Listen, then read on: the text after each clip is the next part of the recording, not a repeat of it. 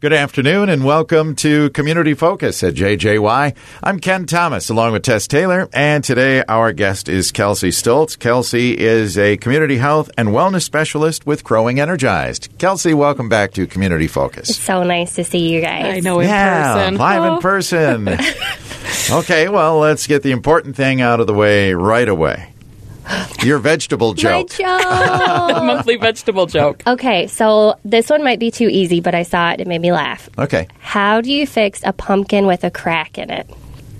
How do you fix a pumpkin with a crack in it?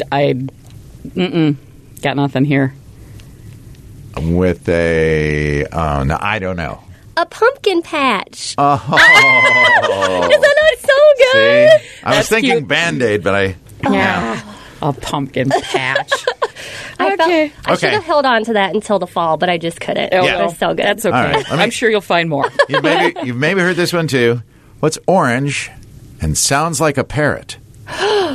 A carrot? Yes. Oh, that's the joke. I thought there was a part two. Oh, my. Okay. That was good. Okay, let me one more chance because that apparently was too easy. What did one blueberry say to the other? Ooh. What did one blueberry say? Okay, I I'm better. stumped. If you weren't so sweet, we wouldn't be in this jam. Oh, I like that one. I like cute. that one. That's a cute one. That's good. Well done, Ken Thomas. Well done. Okay. Okay. Now, let's move on to the important things. Oh, we could do this all day. But at Crowing Energized, of course, we've got a lot of things going on. And do I understand there is a big community health survey? There is. So if you guys don't know what Crowing Energized is, we're a partnership with Crow Wing County, Essentia Health, and Minnesota Department of Health through the Statewide Health Improvement Partnership.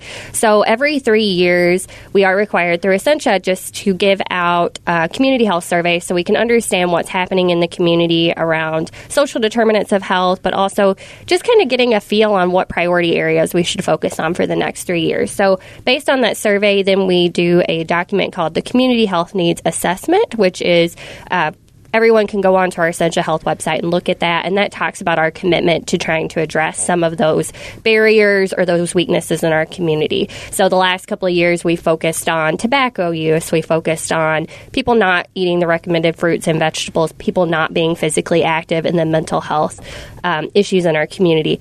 I'm really excited that this year we have been able to partner with Cuyuna Regional Medical Center so we can work more collaboratively to get out that and then kind of work to figure out as a community and as a county, how can we work together to address some of those issues? That's great. Yeah, I'm very excited. I think that that's going to be a great partnership moving forward. So, you know, all of our organizations are coming together. We've worked with a specialist at Minnesota Department of Health to get these survey questions, and they're going out next week. So if you do get an envelope, please don't throw it away. It's very important that you answer it. There's going to be about 4,000 that are going out starting next week. Okay. And that's really important. And what you last said, in my opinion, you know, we get these surveys and we think, oh, I don't have the time. But the data is so important to refocus what we do here. Yeah, and this data we share across our county with other county organizations. So they use that to potentially get funding. They use that to look at priority areas within their own organization. But also things that you may think aren't necessarily important are very important for our kind of looking at, you know, what is that connection between your health and some of these other social determinants of health. So if, like, you don't have safe and secure housing, what does that mean for your health long term? And we know that it means a lot. And to you, you may think, oh, like, that's not very important. They don't need to know, like, my household income. They don't need to know if I smoke. They don't need to know all of these things. But it's actually really important, and it's anonymous. So we're not going to be able to pinpoint who exactly is answering these questions. But it's important for us to be able to move forward. Well, you just headed off my next question because I was going to ask if it's anonymous, and that is important. A lot of people say, oh, I don't want to put my name on this, but they don't have to. They don't have to. And another great question, or another great thing about the survey is you'll get one per household, so you can pick somebody within your household over the age of 18 to take it on behalf of your household as well. So, Okay. Cool. Okay. yeah, so we're sending out 4,000. I think we're going to keep it open for about 6 or 8 weeks for you to return it. If you don't return it to us, we're going to bombard you with a reminder letter. So just get it in so you don't have to hear from us again. And then we're going to be able to make those results public through our community health needs assessment that is going to be coming up in summer of next year. Okay. Awesome. Fill them out. Please do. Okay. I want to say last time you were here, we were talking about a really cool website to get help with resources. Yeah, so this kind of ties into the work that we're doing with those surveys and the community health needs assessment is, so Essentia, along with multiple community partners, launched something through the Aunt Bertha platform, which I'm so excited to talk about Aunt Bertha because the way that they kind of made this whole platform is they wanted you to feel like you could go down the road, talk to Aunt Bertha, even if she's not your aunt. I feel like everybody has that one person that it's just a neighbor. Everybody calls her grandma. Everybody calls her cousin. Like, you just know her, and she knows everything. So that's how they came up with the name Aunt Bertha, is Aunt Bertha just knows everything and can help you get in the right direction. So We Are Resourceful was that collaborative process, and you can go on there and look at all of the resources that are free or low costs in our community and across the state that you could qualify for to get some of those help with some of those social determinants of health that we talked about, like issues with transportation, housing. It could also be just trying to find daycare or legal services. weareresourceful.org. I'm super, super excited about it. I think it's a really great platform. Excellent. Okay. Yeah. Also got an email from you guys the other day talking about another produce pop-up event that's coming up. Yeah, I'm always really excited about our pop-ups. We've been able to give out a ton of food completely free. So like we were talking about, we want to make sure that people have access to healthy options. And that means, you can come if you're somebody that's in need of food or you know somebody that's in need of food. You can come to these produce pop-ups through Second Harvest out of Grand Rapids. You come, drive up, we put food in your car completely free.